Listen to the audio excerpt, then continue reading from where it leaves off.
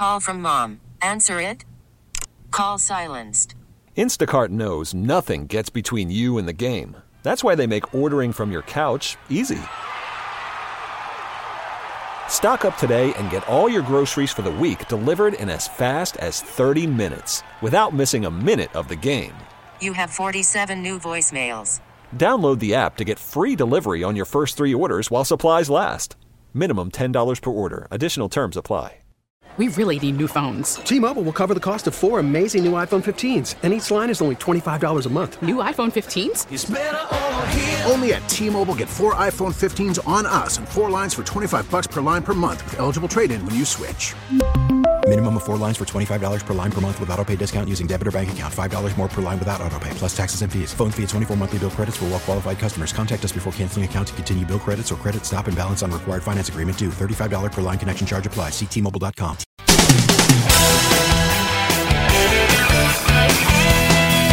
Mike's on. He's ready to go. On the Fan. New York Sports Radio. Mike's on. Mike's on. He'll get you the sports any way that he can. It's Mike Francesa on the Fan. Sports Radio 66 and 101.9 FM. WFAN. All right, on this June the 4th, we come to you as always at 6 o'clock, brought to you by Casamigos Tequila, brought to you by those who drink it, as we take you up until 7. JJ at that time, Evan, from Evan to JJ with me in between. I actually talked to them today because I was driving Harrison today somewhere, and I heard them talking about these Yankee losses. I guess Evan has put together. Evan likes these lists, so he was putting together these lists of the worst Yankee losses of the last 25 years, and how they impacted people and this and that. And I chimed in with the one that I actually felt was the worst. And the only reason I made it the worst is I felt for one game it was the worst, having to sit through it with everything on the line, being 3 outs away from winning the World Series in what was as dramatically staged a World Series as we will ever see in the aftermath of 2000, of what happened in 2001 and everything, and then to have that World Series and have everything that happened, and then have a lead in the last inning. Mariano having blown away the Diamondbacks in the bottom of the 8th, as he did the middle of the order, and then giving up what he gave up in the bottom of the 9th inning, and the Yankees go on to lose. But they brought up a lot of other ones, including the historic loss to the Red Sox. But that was not one game. Games 4 and 5 were excruciating. You could see the handwriting on the wall when they came back. Their pitching was in complete disarray. They did not have any starting pitching left. And the bloody sock game in Game 6, and then the avalanche in Game 7, where I had to sit there behind home plate for 9 innings, Eddie on one side, Dog on the other side. Eddie being a lifelong Red Sox fan, Dog just wanted to needle me for 9 innings and sit through a game that was 8-0 in the second inning. And as I've mentioned to you many, many times, I sat there for the entire game and watched as the stadium seemed to, with each passing inning, have people leaving and new people replacing them, to the point where it was mostly in the lower deck Red Sox fans by the time the game was over.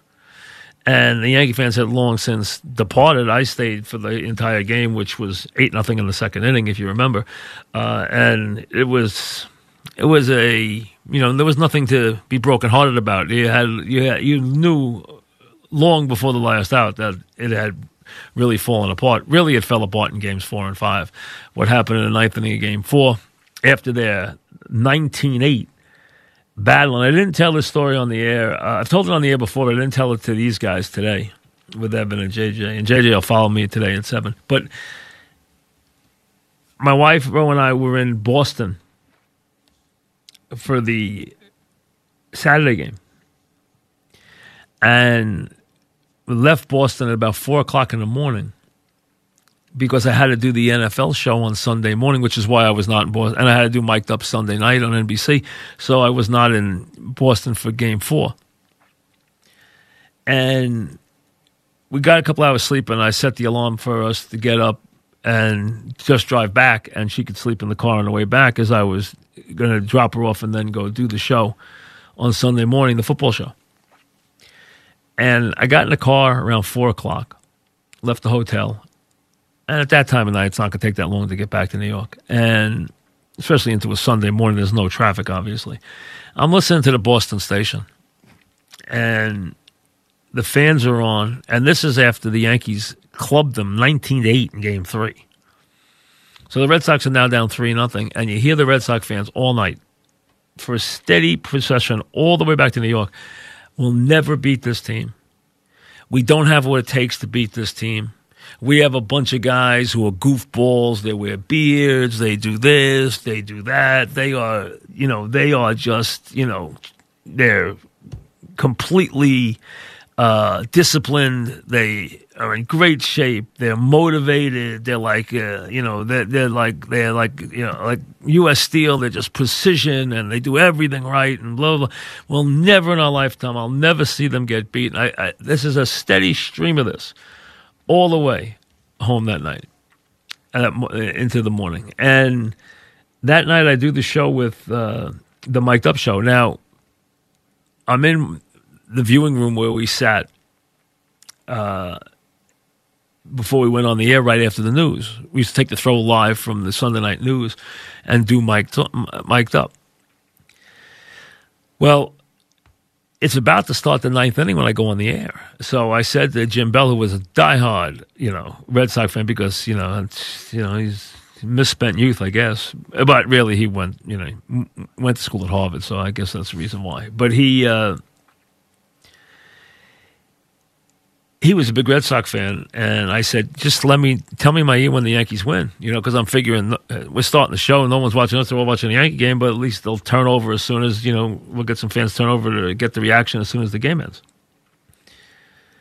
And, we know what happens. They tie the game up. Now, he and I sat there and watched for hours afterwards until the game was finally decided, long after I went off the air. Then the next night, we know what happened. And then back to Yankee Stadium for Game 6 in the bloody slot game with Schilling. And remember, Schilling had gotten traded to the Red Sox, had wanted to come to the Yankees. And they couldn't get, the Yankees never took it seriously. He did want to go to the Yankees, though. Yeah, he actually sent messages to Dog and myself that he wanted to go to the Yankees. So that Christmas, Dog gets me a Christmas present, which states it's Schilling's new Red Sox jersey, and what he writes on it is, Merry Christmas, wait until 2004, you ain't seen nothing yet. And, of course, what happens in 2004? So we lived through that whole event, and then you think about all these different games. The losses to the Angels. Everyone wants to bring up the recent losses, but let's be honest. The recent teams have never reached the level of where they were, markedly better. When you go back to those days, we had gotten very used to those teams winning, as they did year after year with just, incredible precision. Winning in 96, winning in 98, winning in 99, winning in 2000, winning all those World Series games, 14 World Series games in a row. Think about that now. Think about that now when you think back and realize that team not only won 4 World Series in short order, and 3 in a row, but won 14 straight World Series games. I mean, that team was a dynamo. And then the great comebacks, the Brocious home run, the Tino home run against the Diamondbacks. And then flying out there which I had mentioned the other day because somebody brought it up. I don't know how it got brought up, but I mentioned how sitting there for game number 6 and, Andy getting pounded and the game being just incredibly lopsided, then having to go through doing the show there Sunday morning getting up early when no one's awake. It's pitch black in Arizona. Going to do the Sunday football show early in the morning, and then going back to the stadium for Game 7, doing a show back to New York before the game, and then having the lead. Mazzilli giving me the, hey, no problem, as the bottom of the ninth as Mariano comes prancing out, and then to have what happens. So you think about that. And let's be honest, since 2001, they've had a lot of bad losses. They really have. I mean, this is a franchise that's had nothing but success, and again had success in 2009, but has had a lot of bad losses to the Angels, bad losses to the Tigers, recent losses to the Astros, throw in some losses along the way to different teams. But the Marlins wasn't fun in 2003. What got you in 2003 was we never took the Marlins seriously. After the Yankees win Game 7, I said this afternoon on the show, talking to those guys about how Doug and I walked through the building before Game 4, and the people in the Marlins offices, we cut through the offices to go out to do the show, and they're like, at least we won a game, you guys are so much better, blah, blah. You're like, yeah, don't worry, keep a stiff up, maybe you win one more, being generous to them, maybe you win one more, and at least it'll go 6 games. And even when the Yankees lost Game 4, which they shouldn't have lost, but then Game 5 with Wells in the back and Contreras and everything that went on in that game, and then, of course, the shutout in Game 6. So, no one expected that one either. No one. So 2001 was a terrible loss. Then 2003 was a bad loss. Then 2004. And since 2004, nothing's been the same, obviously. It's been a different feel, a different team, nowhere near the success. And, 2004 changed a lot of things. It really did. And thank God for 2009, or it would be a very, very long drought, as we know. All right, each day we do the stats for Mickey and Bernie as we look at the date in baseball history. We will till the baseball comes back, if it ever comes back. Bernie, 6'4", 2001, 2 for 3, a couple RBIs, hit his 7th home run as the Yankees beat the Sox. Bernie wasn't off to a great start, 722, 269, but it was a home run off Pedro, as a matter of fact, in that game. And then for Mickey, it was 1953. 1953 for the great Mantle. And how about this lineup? You look at some of the, that's in the throes of the Yankees winning year after year, winning in 48, 49, 50, 51, 52. Having the great run of success that they have in a row, winning they won a 49, 50, 51, 52, 53, 5 straight times, which is an incredible run. And this turnover in those years from the great DiMaggio to Mantle. But here's the Yankee lineup as they go to 30-11 and beat the White Sox. Billy Martin batting first at second base. Joe Collins playing first base, batting second. Bill Renner. Bill Renner really only played 1 year for the Yankees, and that was this year. He was batting third and hitting 300 at the time in left field. Mickey in center. Mickey went 3 for 5 on the day. His batting average after the day was .333. He had 3 hits, 2 runs scored, and 4 RBIs. He hit a home run off Billy Pierce.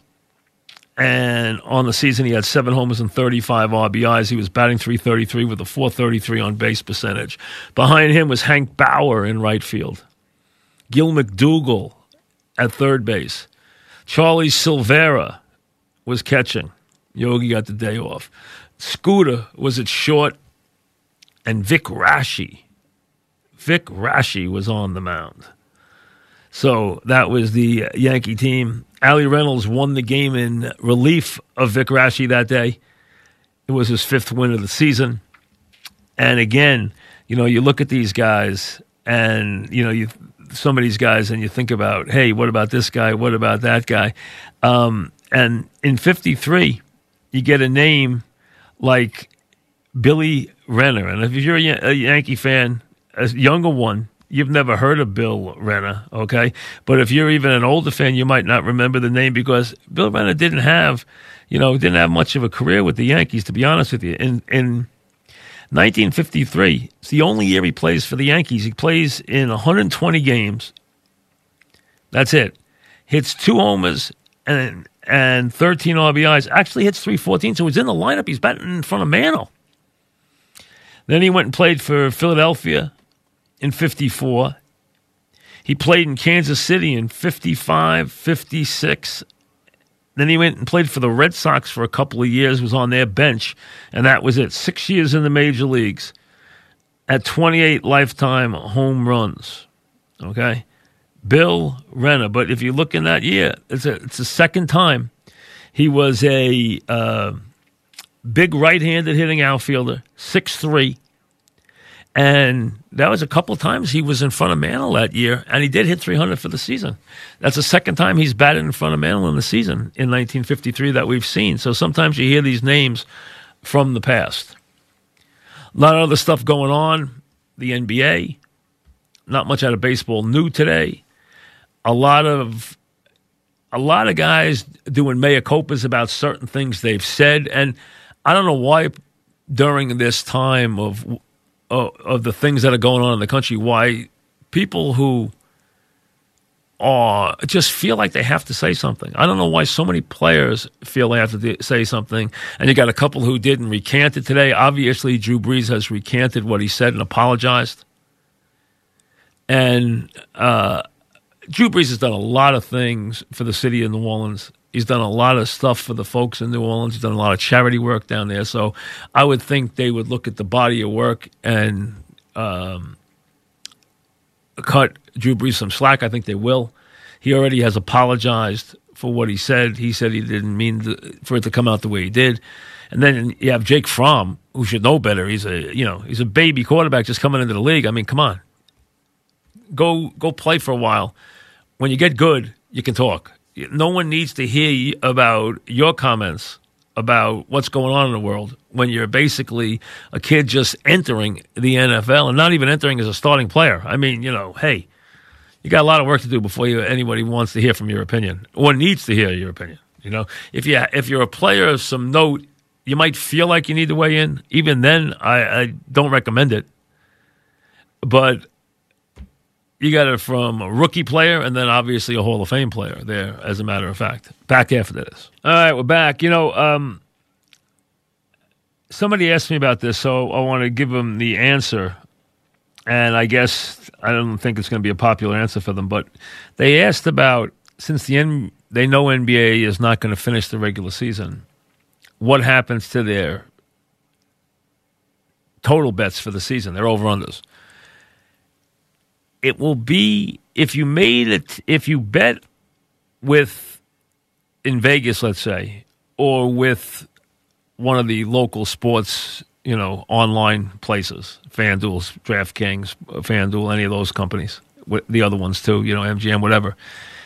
It will say at the top of your slip how many games have to be played.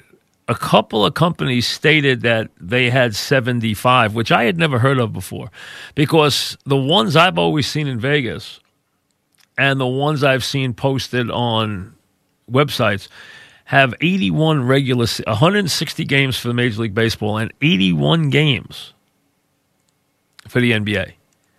Now, they said some have 75 for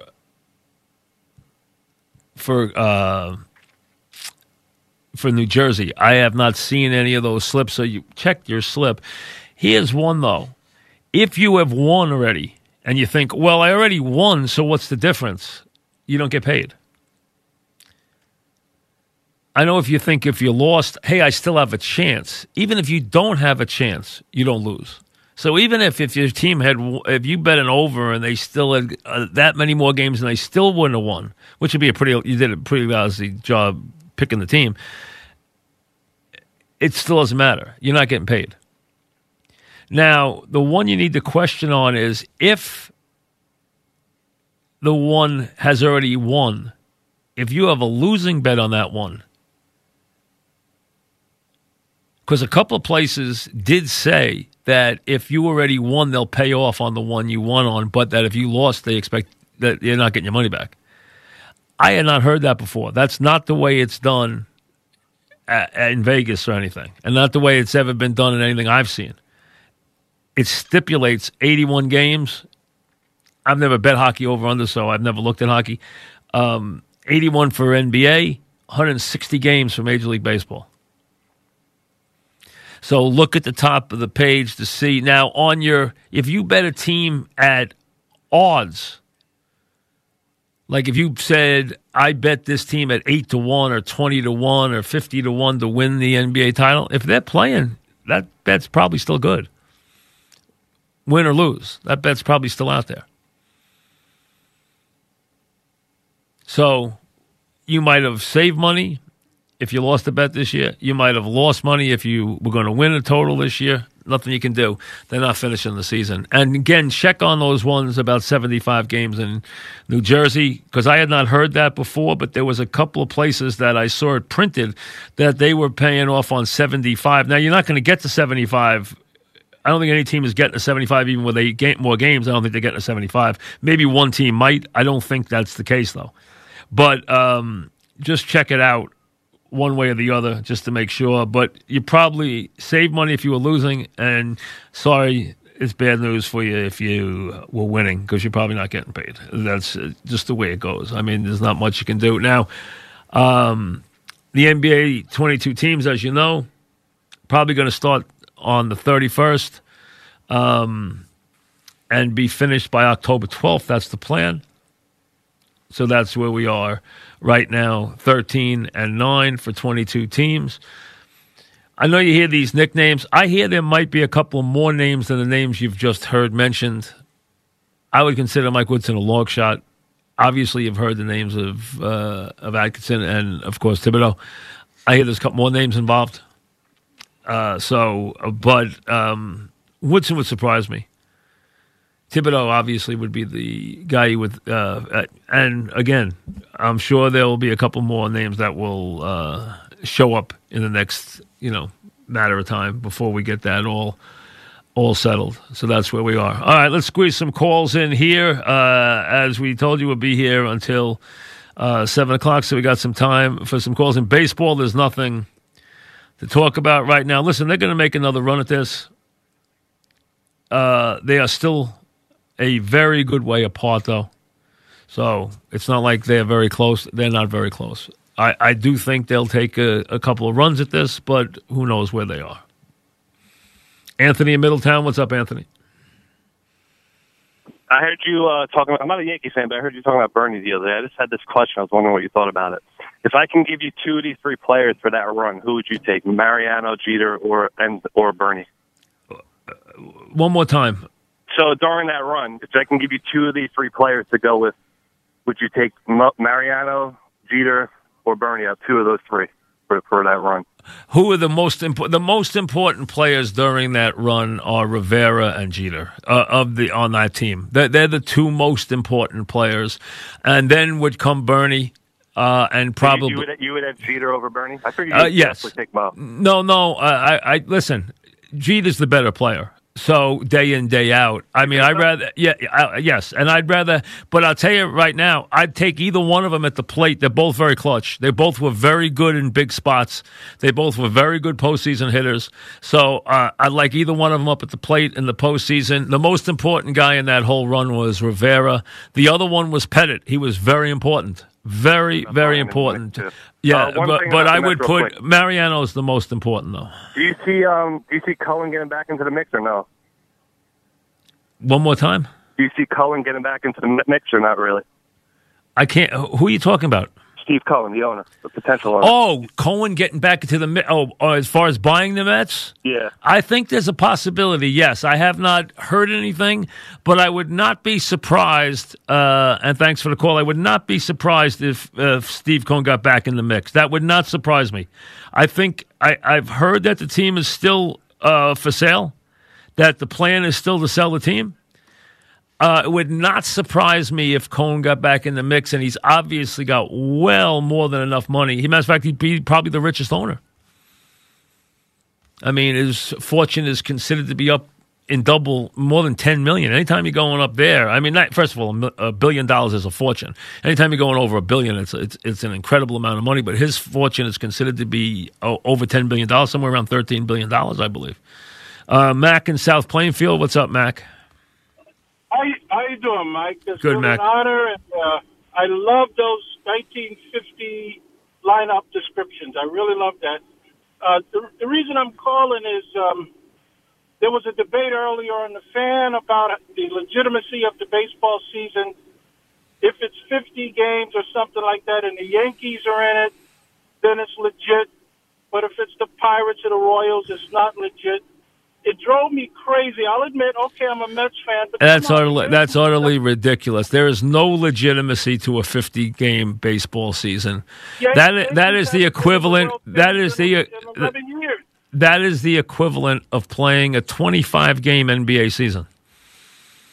I mean, there is zero legitimacy to a 50-game regular baseball season. Zero. They might as well not even do it. They might as well just play the playoffs. Just have an extended playoff, have a double elimination playoff for the whole time, and let everybody in. They're better off doing that than they are playing a 50-game regular season.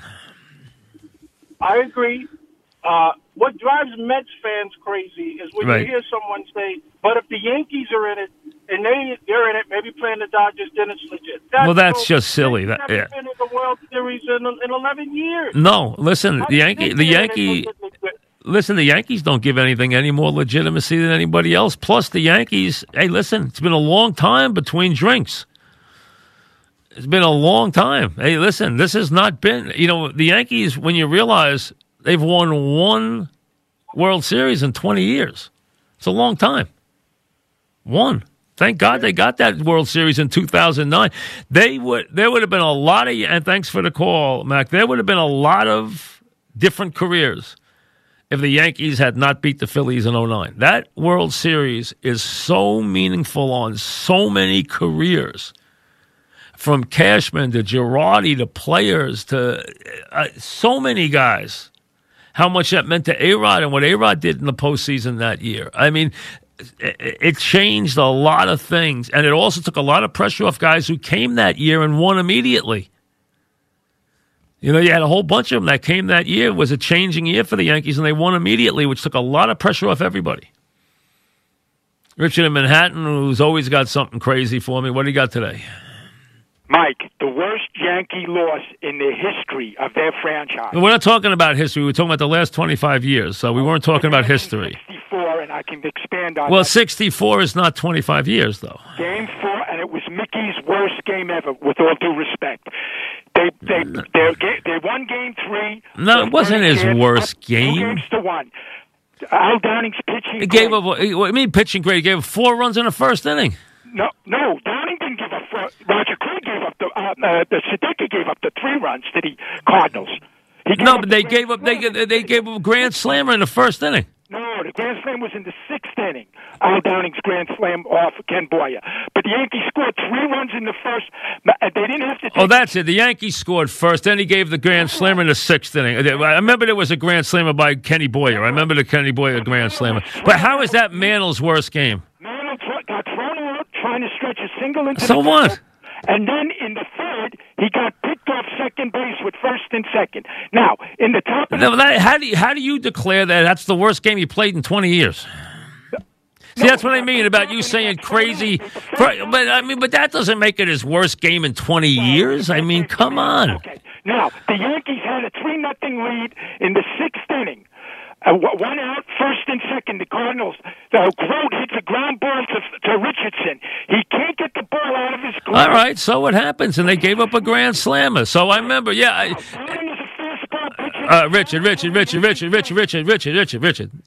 You can't go back and spend all this time on a World Series that is that long ago. Okay, but again, it's too long ago. It's too long ago to go. Hey, Richard, and thanks for the call, but here's where you're a wacko. It's Game 4 of the World Series. The Yankees are up 2-1. That game didn't cost. How is that the worst loss in 50 years of the Yankee baseball? That game didn't cost them the World Series. They're up 2-1 on Saturday. Mantle wins the game with a home run.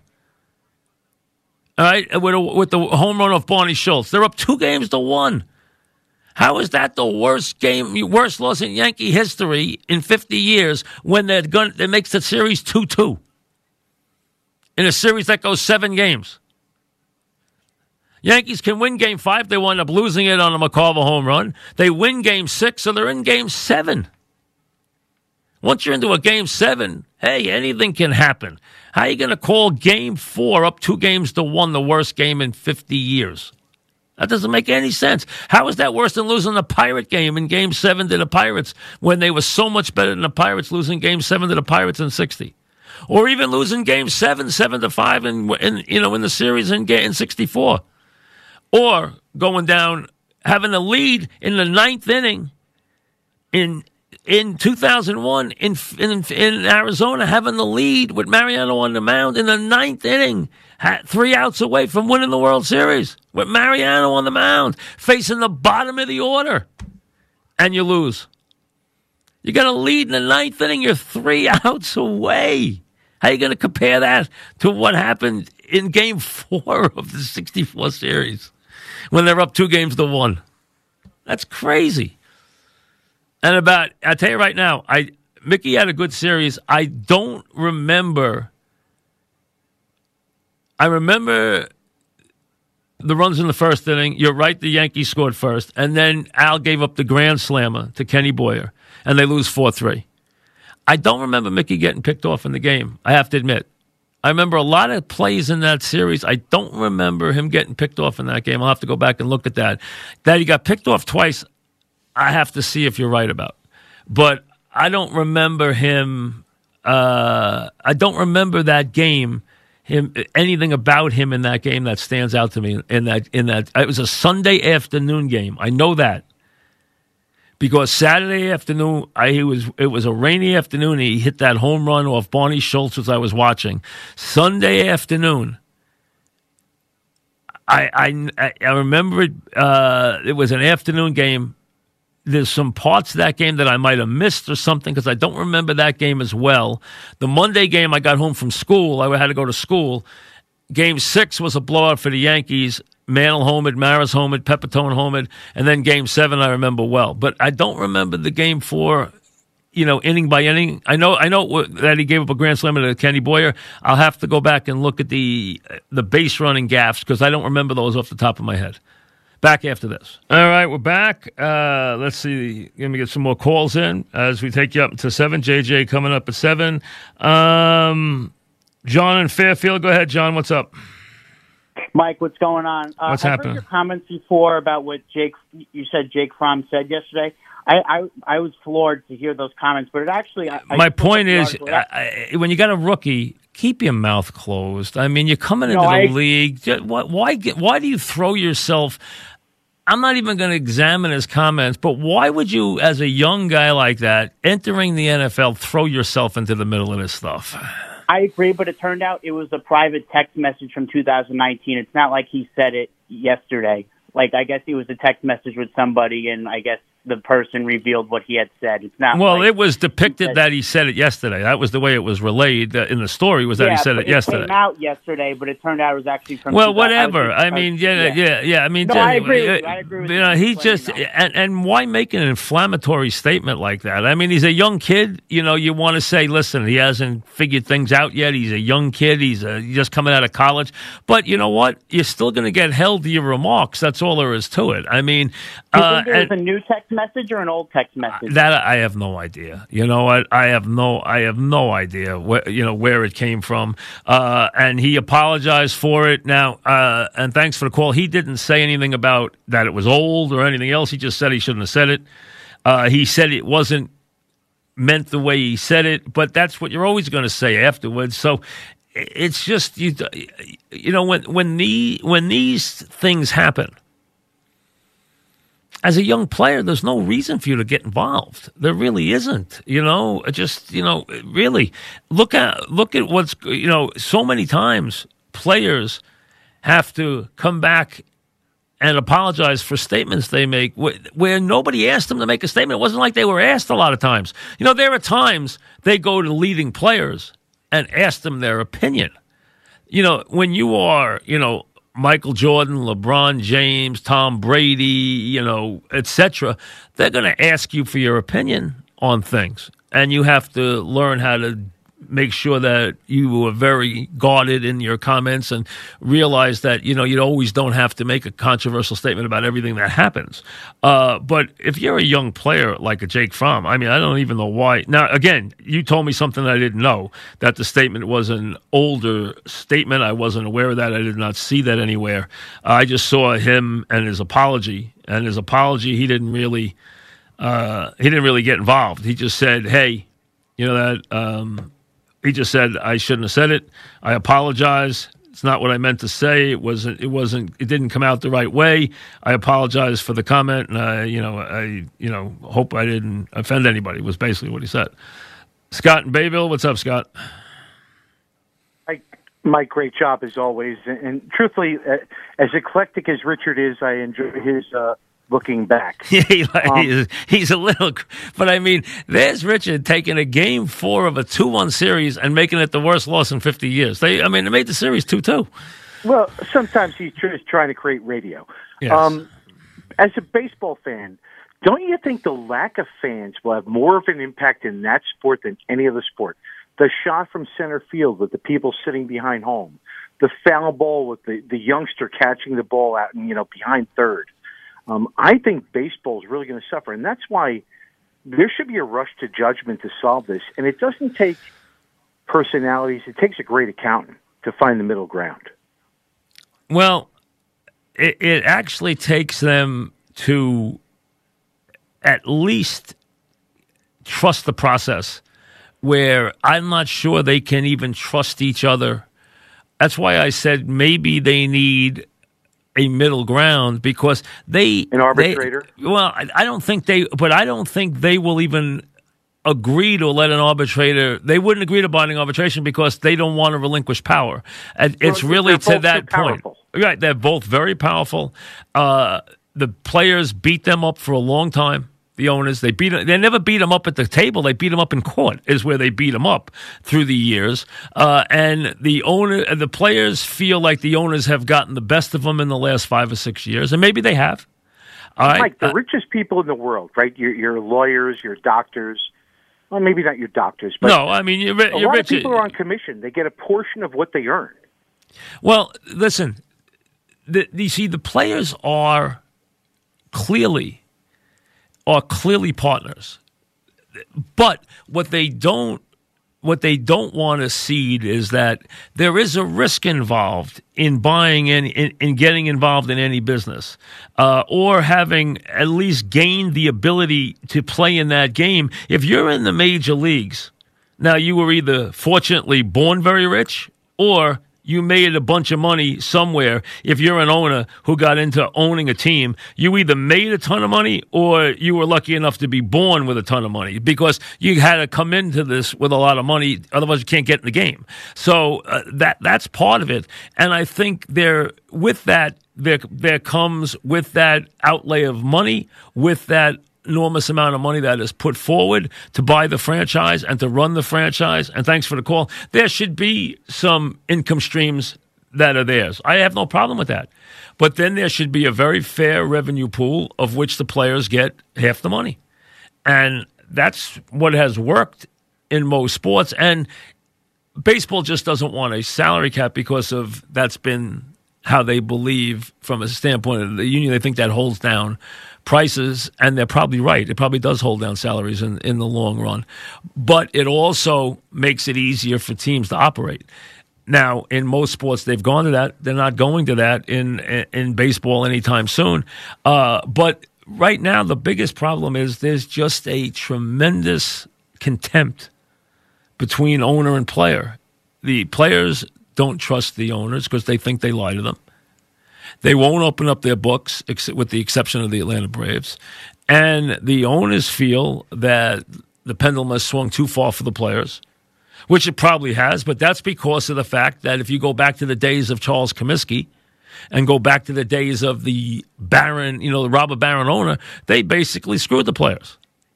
I mean, these guys gave everything to the game and got not the only player who I think ever was able to demand things that no one else could get away with was Babe Ruth, because he was so intricate to the game being successful that he actually, for a time, dominated the entire proceedings. Look at the amount of money he was being paid.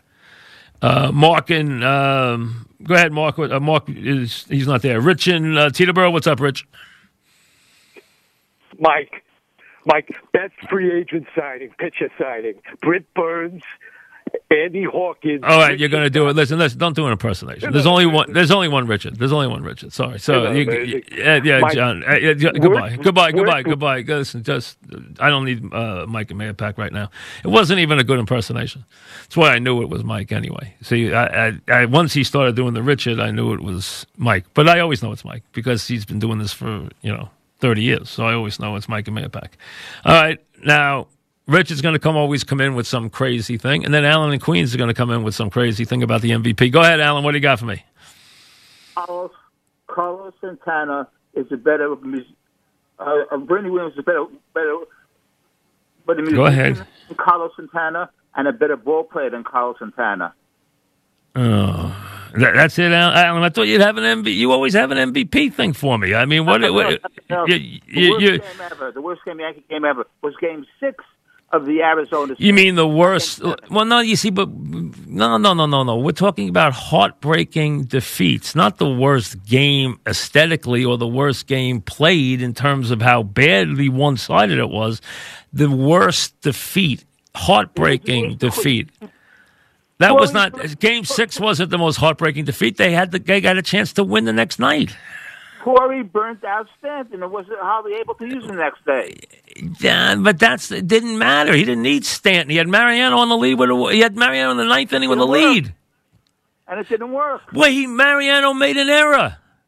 He made a mistake. They had a broken bat hit, and Mariano made a mistake. That's why it had nothing. Come on, Alan, come on. Thanks for the call. You have to do better than that. Come on. You have a lead with Mariano on the mound. Joe got the game exactly where he wanted to get it. He got the game to Mariano on the mound in the ninth inning facing the bottom of the lineup. What happens? Give Mark Grace credit for getting a broken bat base hit to start the inning. He was batting seventh in the lineup. He led off with a base hit. The bunt rolls up Mariano's arm, which leads to a big problem, and they get a couple of well-placed hits, including another broken bat. Now, listen, Mariano broke 1 million bats anyway. We know that.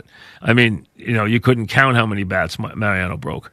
But these were broken bats that led to a couple of bleeders, and away you go. That was what made that the toughest loss was from a stand. You see, sitting.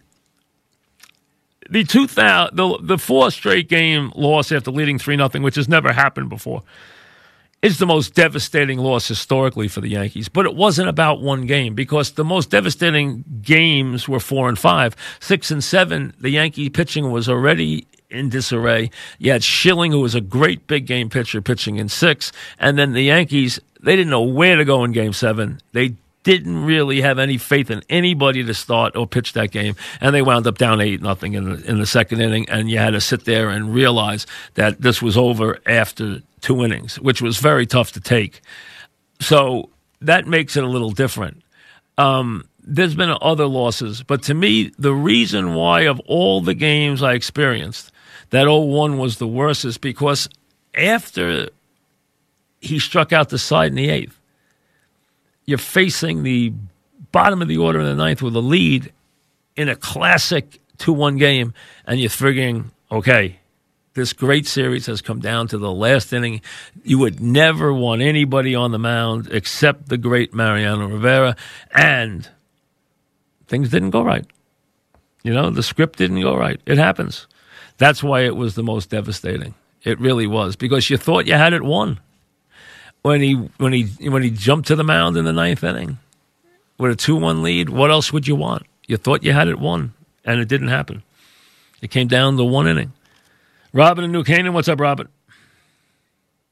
How you doing today? Good, what's happening? Hey, Mike, how you doing today? Good, what's up? Well, I told your producer I want to tell you a quick thing about Drew Brees, but if you give me 30 seconds, I got to talk to you about that game you just were talking about. Well, what do you mean? You wanted to talk about Drew Brees, but now you don't want to talk about him? Oh, no, I want to talk about him because it's a great story, but you were off, and like a day or two later, I called Dog, and he asked about how much the pain was of that game. And I told him I was sitting in my house in New Canaan, family asleep upstairs. I ran upstairs at the beginning of the ninth to get my transistor radio so I could listen to Sterling call the victory. I never got to hear it. No, never did. And more than that, it was the fact that he had been so, thanks for the call, he had been so overwhelming in the, we got to run anyway. He had been so overwhelming in the eighth inning. I was sitting right there. I was sitting very close to the dugout, and he had been so overwhelming in the eighth inning. And nobody in the stands none of the faithful thought they had a chance. They were like, oh, no, not him. Oh, no. The great Mariano. And now the Yankees, who had gotten so used at that time to winning World Series year after year after year, were going to put their stamp on another one. And lo and behold, it doesn't happen. And it was a long ride home, which probably made it worse because it was such a long ride home, but it was, of all the one game, and I agree, listen, historically, there's nothing like 04 because, you're up 3-0 in a series to win one game, and to have that happen once in baseball history and have it be the Red Sox to do it to the Yankees, and finally the Red Sox win their World Series and change their baseball fortunes forever. And listen, the baseball fortunes have changed since then. There's no question about it. So it changed everything. So historically, there's no series more than that, but that was a culmination of games. It wasn't one shot to the solar plexus. It was a repeated number of shots over a period of games. That's what it was. And I give Francona great credit for keeping his team alive, because a team that he had to get ready to play for Game 4 was so demoralized after Game 3 and so beaten. I remember the Yankees won Game 3 of that series 19-8. And then after winning Game 3 to go up 3-0, 19-8, they lose the next 4 in a row. Very, very tough for that to happen. All right. JJ coming up next. It was good to talk to JJ and Evan this afternoon. They're the ones who came up with this thing today because they brought up all these games Evan did on his show, and JJ was on with them talking about it. JJ coming up in just a couple of minutes, so you got him coming up this evening. We'll see you tomorrow. Once again, brought to you, as always, by Casamigos Tequila, brought to you by those who drink it. We'll see you tomorrow on a Friday. Enjoy your evening, everybody. We really need new phones. T-Mobile will cover the cost of 4 amazing new iPhone 15s, and each line is only $25 a month. New iPhone 15s? It's better over here. Only at T-Mobile, get 4 iPhone 15s on us and 4 lines for $25 per line per month with eligible trade-in when you switch. Minimum of 4 lines for $25 per line per month with autopay discount using debit or bank account. $5 more per line without autopay, plus taxes and fees. Phone fee at 24 monthly bill credits for well-qualified customers. Contact us before canceling account to continue bill credits or credit stop and balance on required finance agreement due. $35 per line connection charge applies. See T-Mobile.com.